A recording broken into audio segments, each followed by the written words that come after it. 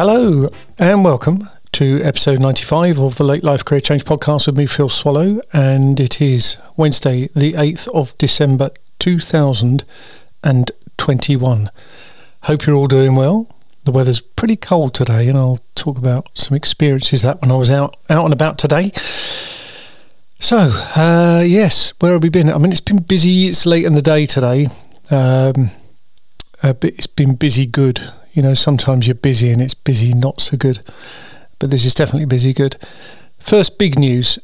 Finally got the Hamsey Green Aerodrome video out live on YouTube. Put it live, when was it? Friday-ish.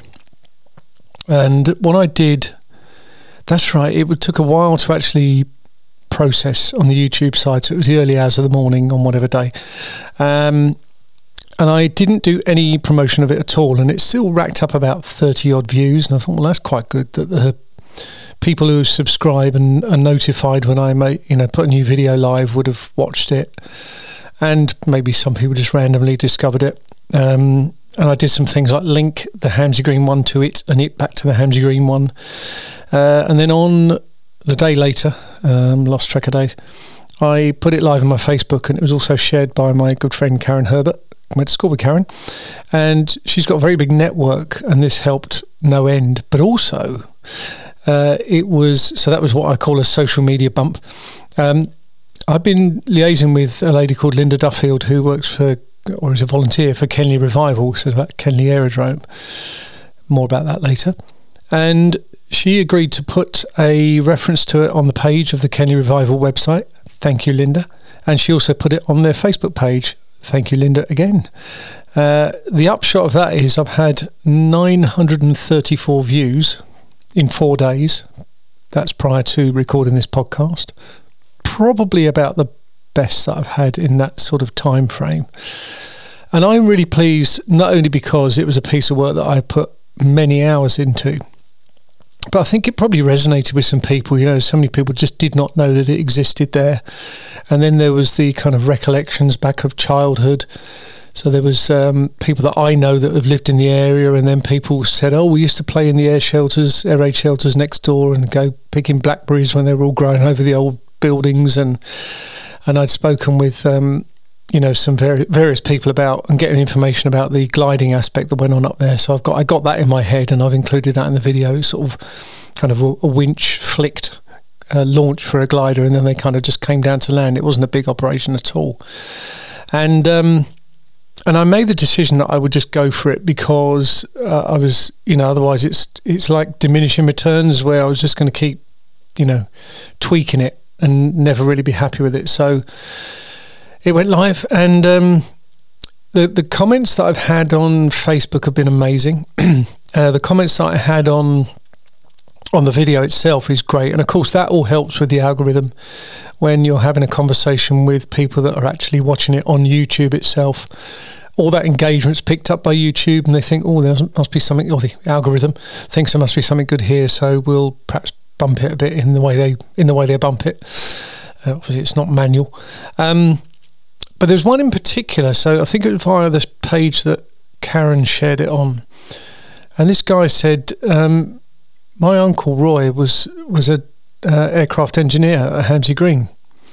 And he sent 3 photos. One was the front of the cigarette card with Charles Gardner and the cup, King's Cup from one of the years he won it on it. And the other was the back of it. So he's got the original cigarette card that I found an image of online. So that was impressive. But more impressive was the actual silver tankard that Charles Gardner had been presented with in one of the wins. I think it was 36 off the top of my head. And he has got it. He's got it in his possession. He lives up in Norfolk somewhere now.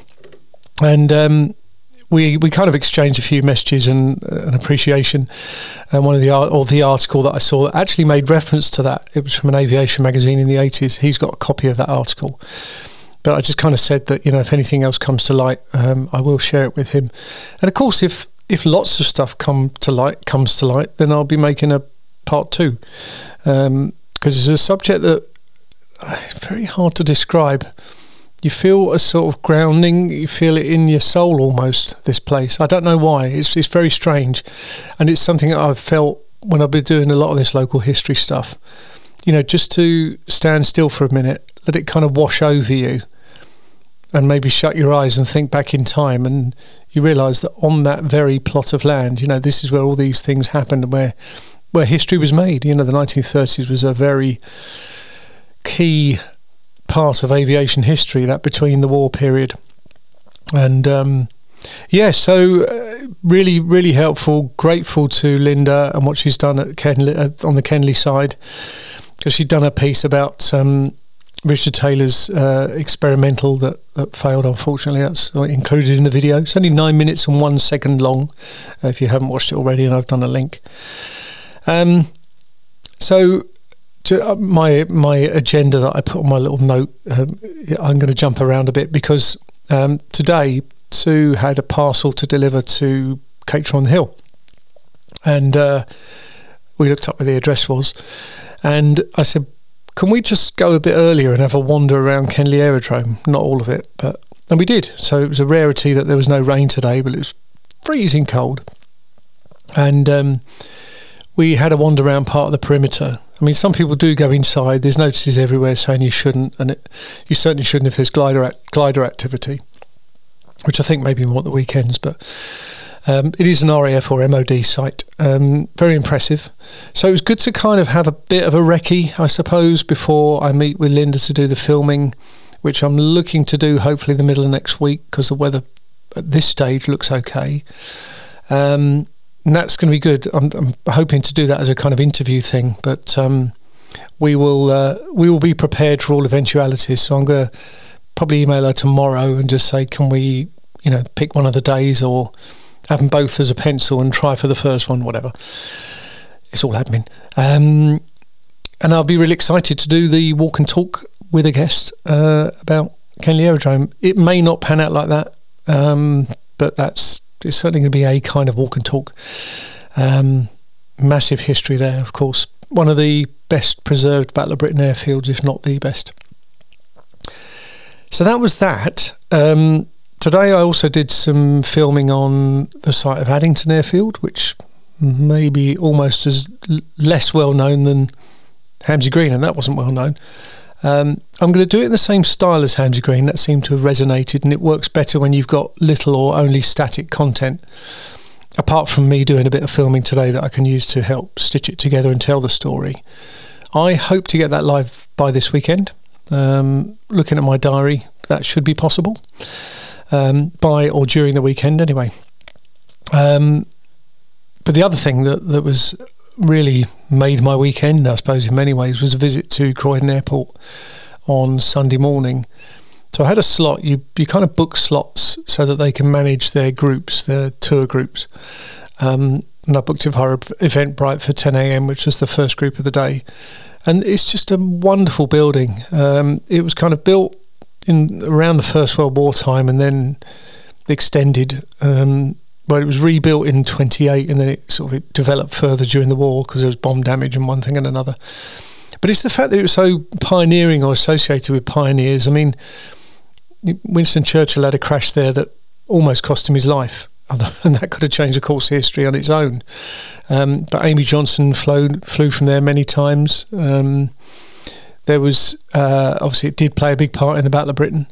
It was the first airport anywhere in the world to have a control tower along the lines and the design that you see today. Now, it was almost a shed with the window on each side on some stilts, and I'm not putting anyone down or anything down by that, but that's become the tower design with various impressions and variations on that nowadays, but they all are essentially the same thing: a high tower with visibility all the way around and an aid to communication. So the other thing that Croydon was heavily involved in was involved in it was the first international airport in the country. It was the airport, really. It was certainly the airport for London. Ultimately, it couldn't compete when jet engines started to come and be the mainstream. So it closed in 1959, and there's a kind of replica of the last aircraft that flew out on a flight to Rotterdam outside the front of the building. So I took some footage, and then brilliant guided tour from mostly from Ian Walker, who's a pilot, but there were some other guys there as well, and they were passionate about the site and the history of it. Keen to talk about it, keen to answer the questions. So we had a good look round, and I bought a book about the airport, and also Sally Smith was signing her book she just released, about 200 years of aviation history of women flying. Had a little chat with her, signed the book, bought that. Kind of present for myself, but you know, someone's going to probably give it to me for Christmas. And they only operate these open days on the first Sunday of every month. So I'm going to go down there on another Sunday out of that pattern, i.e. when it's quite quiet. And I'm going to do a kind of walk and talk and just bind the video together a bit more. So hopefully get that done before Christmas, certainly the filming side, and then I can edit it as and when. But so all being well, let's say worst case scenario, this drips into the new year, because we're rapidly getting through December already, and I've got to do the filming and the bits and pieces in the edit. But by this time next month, let's hope, I would have actually released 4 videos all about aerodromes in the area, past, present. No, actually they're all past. So yeah, that's why I've called this episode, number 95, Airports and Aerodromes, which I didn't mention earlier. But I would say it's been a very rewarding time, humbling time when you think about the history and what's gone before. People who sadly lost their lives through various different reasons. But, just to maybe make people aware of just what's around us now. And probably one of the biggest pieces of credit is that these sites have managed to retain some green space. Now, Croydon was a pretty large airfield, and some of it was inevitably sold off for building. And even on the industrial side, so the initial tarmac outside the tower has been sold off long ago. That's Imperial Way, with these kind of light industrial units and things. But most of them have still got a lot of greenery. As I say, Kenley is as it was, and it's a great thing to see. It's really great to see. Other than that, with my time, I've done a bit of admin. I signed up for one of these things called Ko-fi, and it's basically someone can buy you a coffee as a way of sort of tipping you, donating to you, saying thanks to you, whatever. Kind of passively advertising it at the moment. I don't want to go, hi, I'm Phil, buy me a coffee. But it's there on my site and on my page of links, Unfold site they call it. So I set that up, did another bit of admin, got more to do, and then bit of running around today. As I say, managed to do those 2 sites in the day. Managed to leave my phone at home. That's weird when you go out without your phone. I had to talk to people and things, but it was fine because it was family and we had a nice cup of tea and a bit of cake. So I think I might change the music. In 2022, probably going to go for new music on the video. No, I'm going to go for new music on the podcast. And because I don't really edit this, I'm going to leave that in.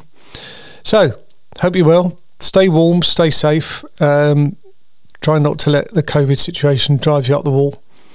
And I will catch up with you again in next week's show.